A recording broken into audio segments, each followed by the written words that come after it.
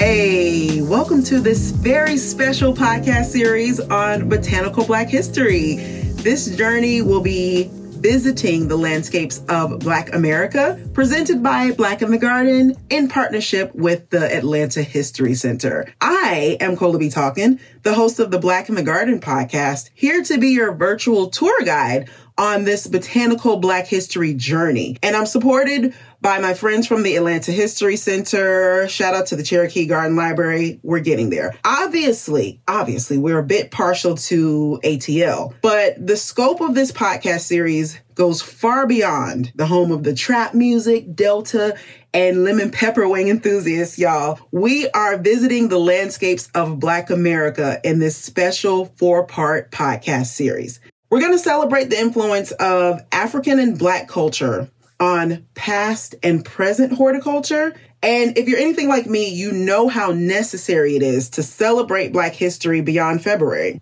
On episode 1, we're going to get familiar with me, your host, and the work that I've done to connect with our subject matter. You will be invited to optimize your listening experience by following along as we get introduced to the gardens and cultural landscapes of Black America Visual Arts Collection. We'll close with a highlight of joyous Black participation in plant cultivation. And throughout the series, we'll be emphasizing the resources that Atlanta History Center provides, such as their gardens and the Cherokee Garden Library. Throughout this series, we'll be emphasizing the resources that Atlanta History Center provides, such as their gardens and the Cherokee Garden Library. So take special note of that. This may be your first time hearing about the Atlanta History Center, so let me just catch you up. The Atlanta Historical Society was founded in 1926 to preserve and study Atlanta history. In 1990, after decades of collecting, researching, and publishing information about Atlanta and the surrounding area, the organization officially became the Atlanta History Center. What began as a small and archival-focused historical society grew over the decades to encompass what we now know as 33 acres of curated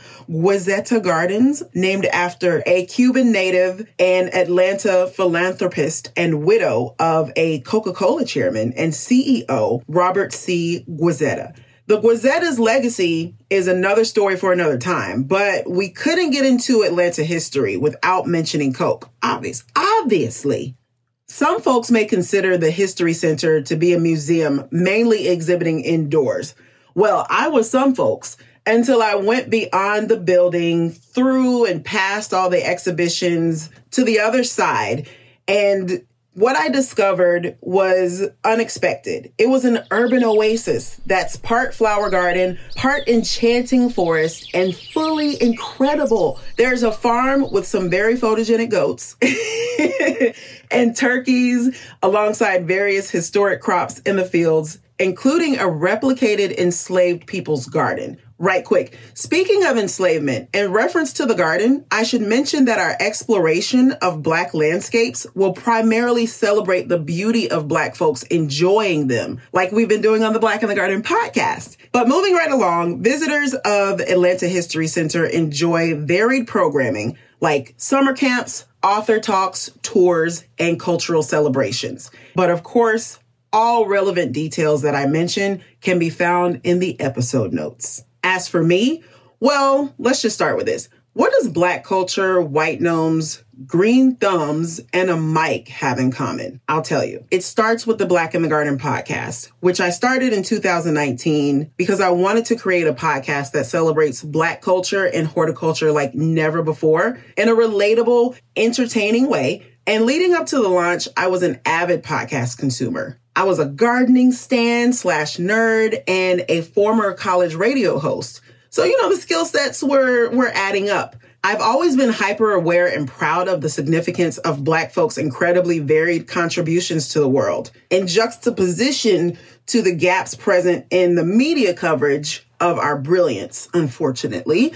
But one day in 2018, on a routine visit to a local garden center, I turned the corner and I found an aisle that filled me with indignant rage.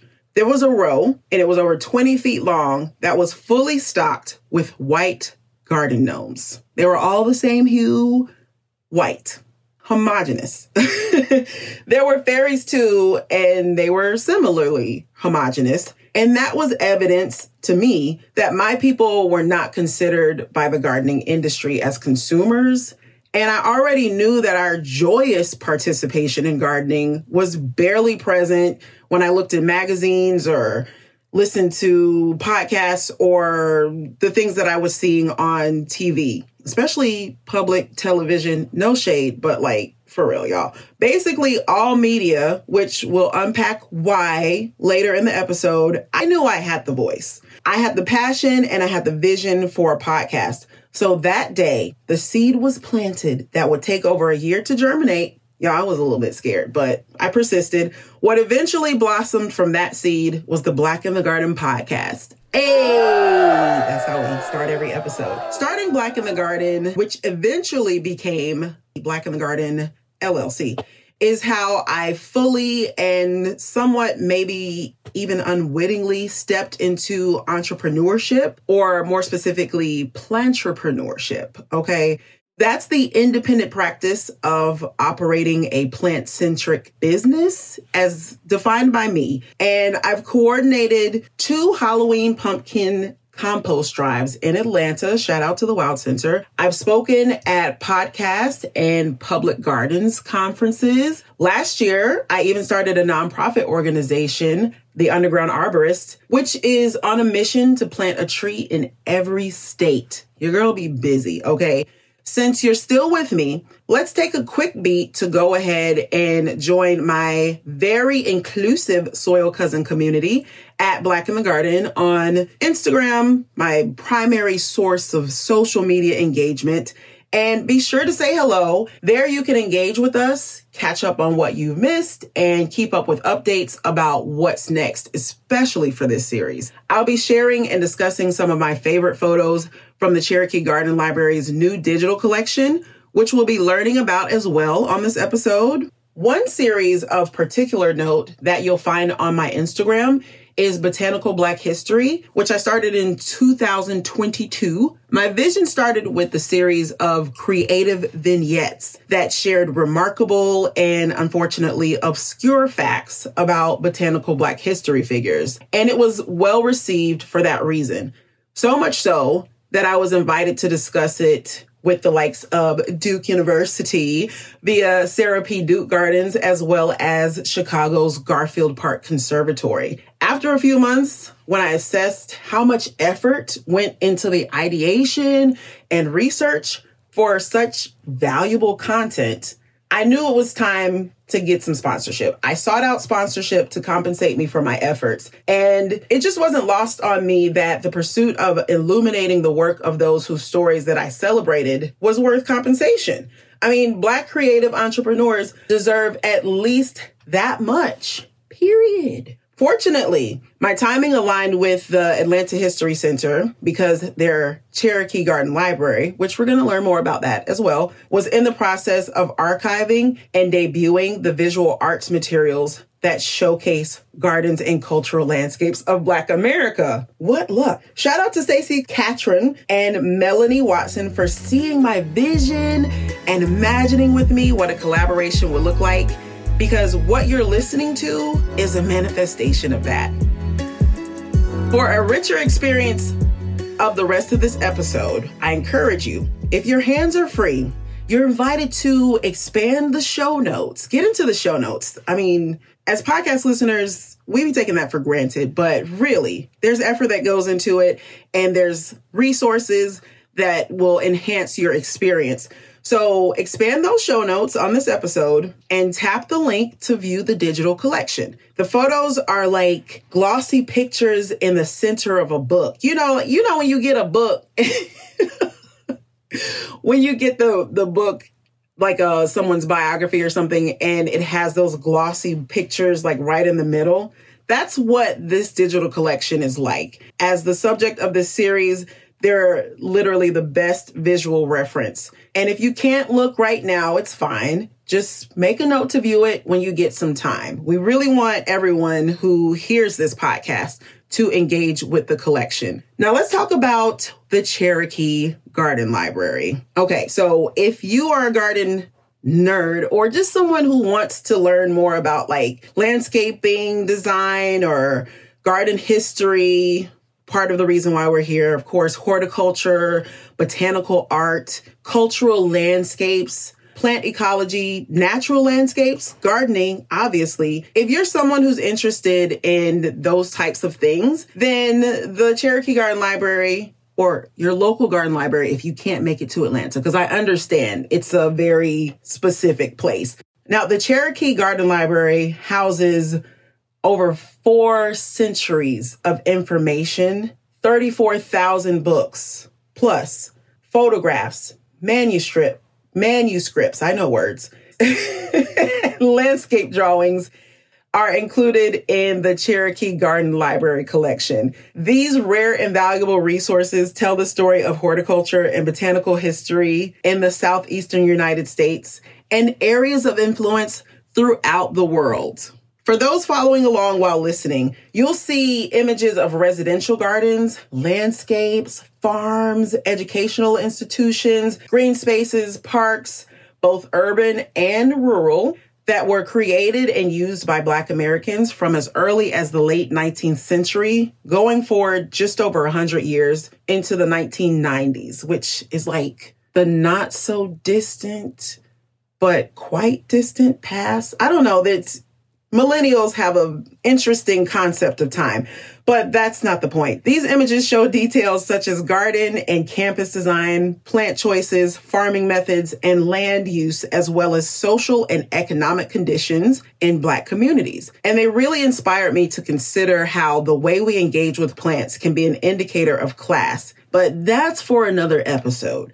So the Gardens and Cultural Landscapes of Black America is a visual arts materials collection, which I guess you could say is a fancy way of indicating that it's a resource of the Cherokee Garden Library that is, like I said, it's like a photo album. In large, it's part of the Keenan Research Center at the Atlanta History Center. The collection contains almost 400 black and white and color photographic prints, stereographs, photographs, and glass slides, all of which have been digitized so that they could be available on the database. Viewing the mostly sepia, do y'all say sepia or sepia? Tomato.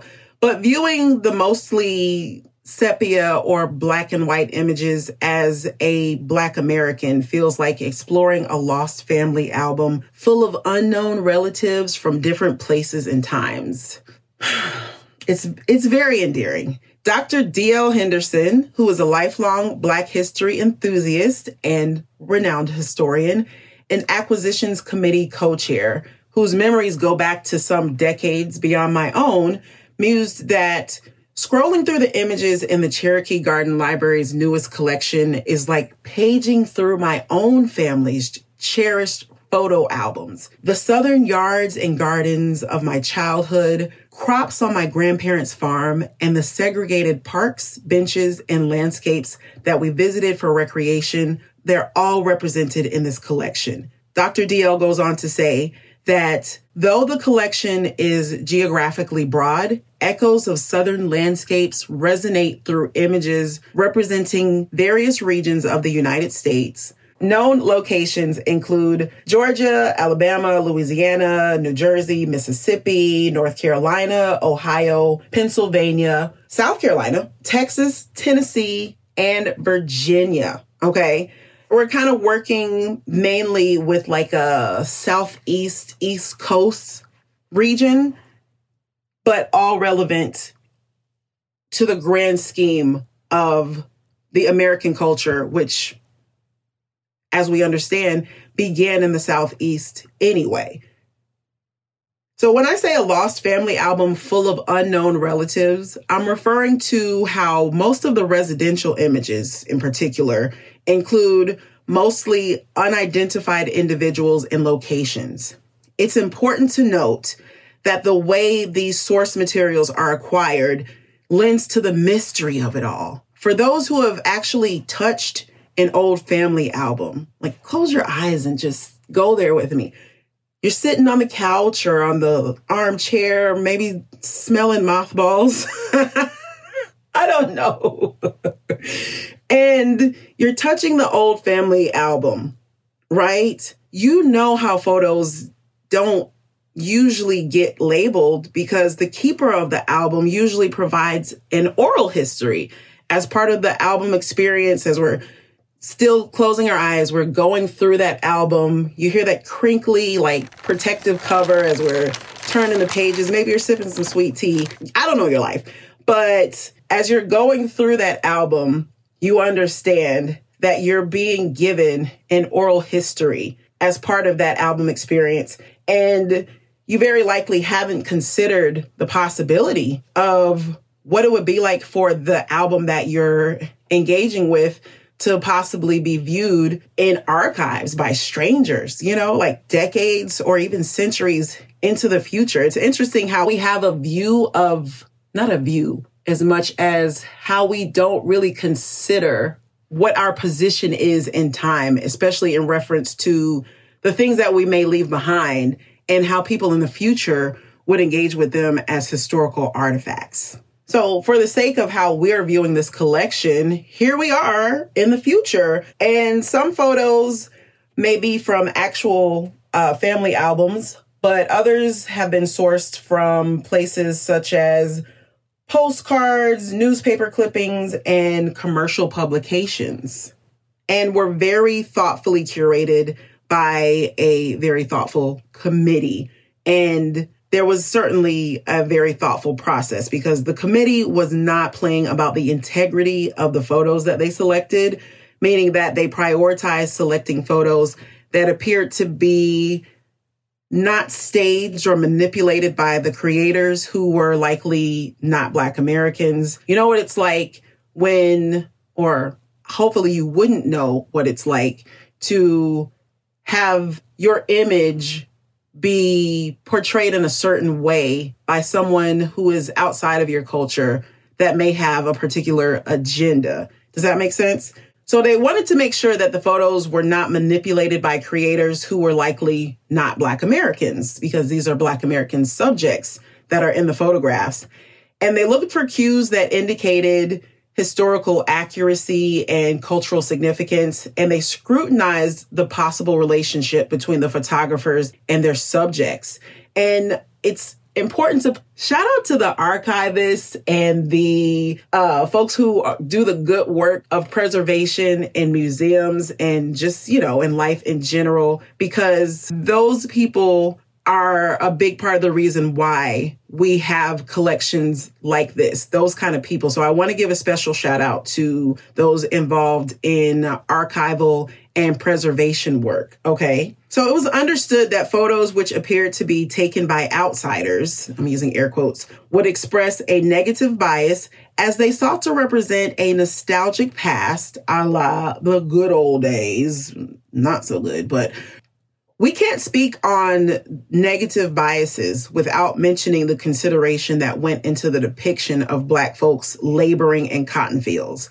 It's common understanding that my people's emotional triggers around cotton cultivation are sensitive and entirely justified. I mean, if cotton was central to your ancestors being trafficked and brutalized, then you would bristle at the sight of cotton picking too. With respect to visually representing the range of the Black experience in the American landscape, there is a representative sampling of workers in cotton fields, though. So another kind of imagery of sensitive nature includes funeral images. Although used very sparingly, they represent the cultural relevance of plants and floral arrangements used for wakes and funerals of their time. And on the more joyful end of the spectrum, you'll find some images of Black children at play in the collection, very reasonably showing a range of Black Americans' experiences in their respective environments. Now, you very well could recognize your great Uncle Johnny or your cousin Henrietta, maybe Mr. Rufus's rose bush or Auntie Laverne's backyard in the album. So you're invited to assist us with identifying people, places, and plants within these images. Yes, it is open for interpretation. We're talking about a museum, for goodness sake. You can check the show notes for details on how you can reach out and give us your feedback. You know where you'd be unlikely to see Cousin Henrietta's floristry skills or Uncle Leroy's prize-winning squash?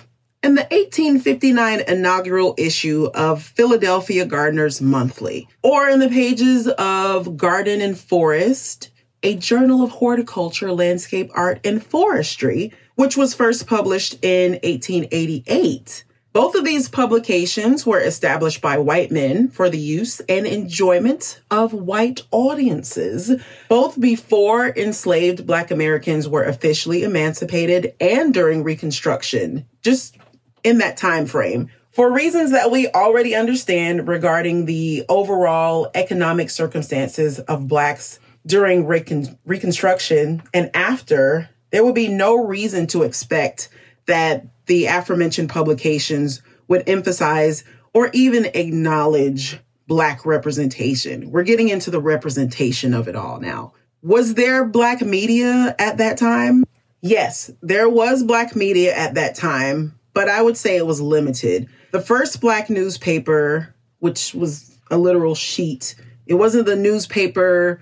Don't think of it as the modern day kind of big bunch of pages newspaper that we know today. The first Black paper with news on it, no, I'm just playing. The first Black newspaper actually precedented the first gardening periodicals, interestingly enough. In 1827, Samuel E. Cornish and John B. Russwurm printed Freedom's Journal, and it was a forerunner to Frederick Douglass's 1846 North Star paper, which focused on abolition and things, because we all know, or should know, that our good brethren, ancestor Frederick Douglass was a very famous abolitionist.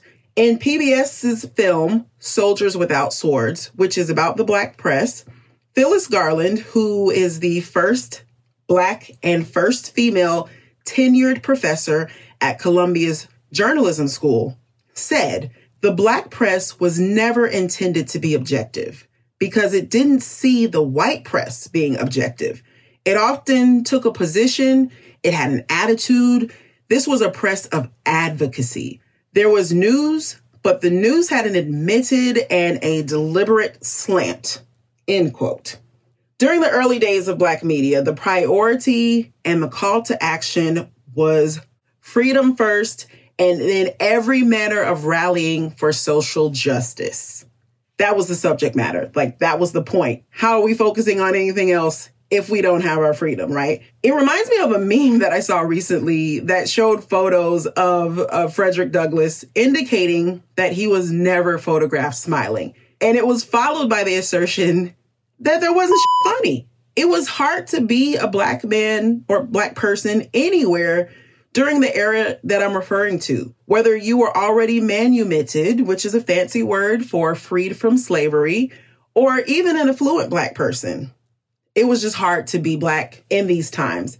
On the subject of affluent Black people who may have had more leisure time for hobbies and pleasure gardening or access to cameras or photographers, these were the Black upper class who would be most likely to be represented in media because of their ability to model for the lower class Blacks the behavior that whites deemed appropriate and respectable. Respectability politics. Black upper class, due to segregation and rejection from existing white garden clubs, would also be most likely to organize their own clubs and participate in historic Black garden clubs, such as one of the first known, we're going to mention two today, one of the first known Black garden clubs.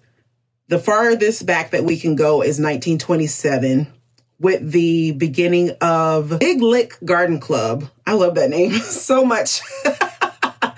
Was started in 1927 by Ethel Early, and the Garden Club of Philadelphia and vicinity was started in 1939. These are two of the earliest known historic Black garden clubs. Shout out to them. Coverage of Black garden clubs' community beautification projects was covered in local publications such as the Norfolk Journal and Guide. It's worth noting that the Big Lick Garden Club's impact and resulting media coverage was a likely contributing factor that led to collaboration with the white garden clubs that could have welcomed them in the first place. Imagine a shared love of gardening, fostering not only a thriving ecosystem, but an environment of social equality. Like, truly, like, just close your eyes and hold on to that. As I researched and wrote this episode, I recognized what it takes to explore botanical Black history as the storied niche that it is, that is not documented well enough. In a world where white supremacy significantly affects centuries of historical documentation of the Black experience, it really takes patience, some creative fact sourcing, lots of comparative analysis, and access to as many resources as possible, and even a dash of luck. While it's unfortunate to know, there is still a lot of uncovered primary resources like oral histories and heirlooms supporting the preservation of the botanical aspect of Black American history as it relates to our culture. I am grateful to know that our stories are still being discovered, resulting in timelines being updated for chronological accuracy. Yo, I had to create a whole timeline for this just so I could stay on point, because everything that was happening in the world, in the country, in Atlanta, as I'm zooming in and out and trying to be as accurate as possible, but also leaving some space, because we understand, like I said, there's still so much more, but we're going to talk a little bit more about that.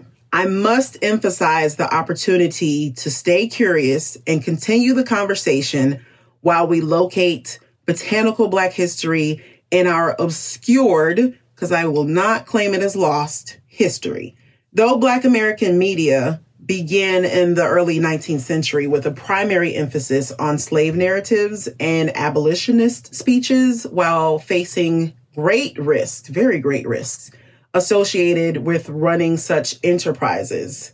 Imagine not being free and subject to all manner of brutalization and the likes, while still not only verbally rallying for your freedom, but also creating an entire space and literature that was advocating for your freedom that you also distributed to other. I can imagine there was danger in even being caught with these publications. I have so much respect for those founding fathers of Black media for having the audacity that they did. So while the beginning of Black media primarily emphasized slave narratives and abolitionist speeches, contemporary Black media's proliferation, fortunately, is apparent. In Atlanta, the Cherokee Garden Library's resources, as I mentioned at the top, encompass 4 centuries of knowledge.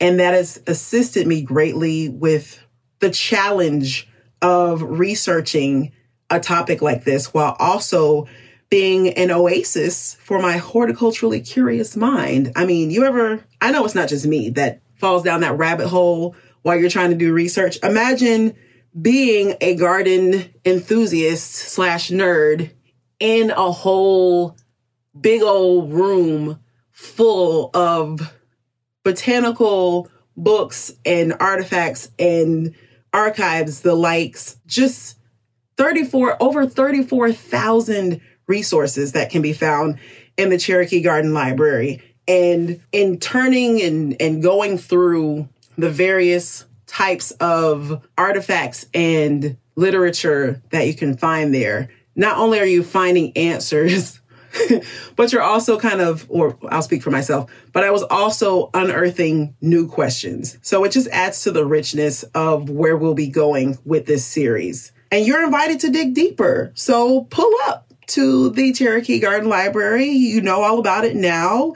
And I want to challenge you to discover more for yourself. If you're able to get to the Cherokee Garden Library at Atlanta History Center, of course, my interest here is to draw you into the Cherokee Garden Library. So by all means, if you can, get there.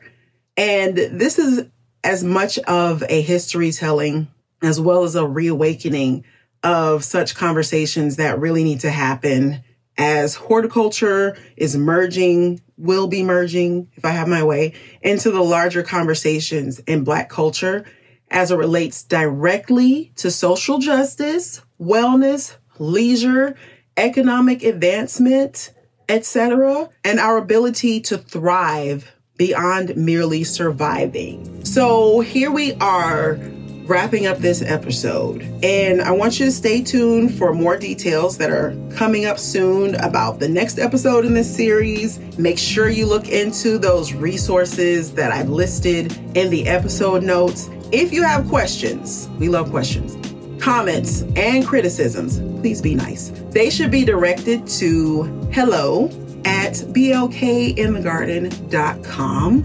Any other resources, contact information, whatever you need that is tangible, that'll be in the episode notes as well. I'm so glad that we got to have this experience. I appreciate you for your curiosity, your interest. We want you to definitely share this if it has piqued your interest. If you're excited about it, like we are, definitely share this out right now. Like if you got your phone in your hand, go ahead and send a link to a friend, family member, fellow gardening, cultural, and ethnobotany enthusiast. We didn't get into that word, but this is absolutely a case study on ethnobotany. So I'm so excited that we got to get started on this journey with our first episode, presented by Black in the Garden in collaboration with the Atlanta History Center, as we've been exploring botanical Black history and visiting the landscapes of Black America. I'm your host, Cola B. Talkin', and I want to wish you love, light, and soil.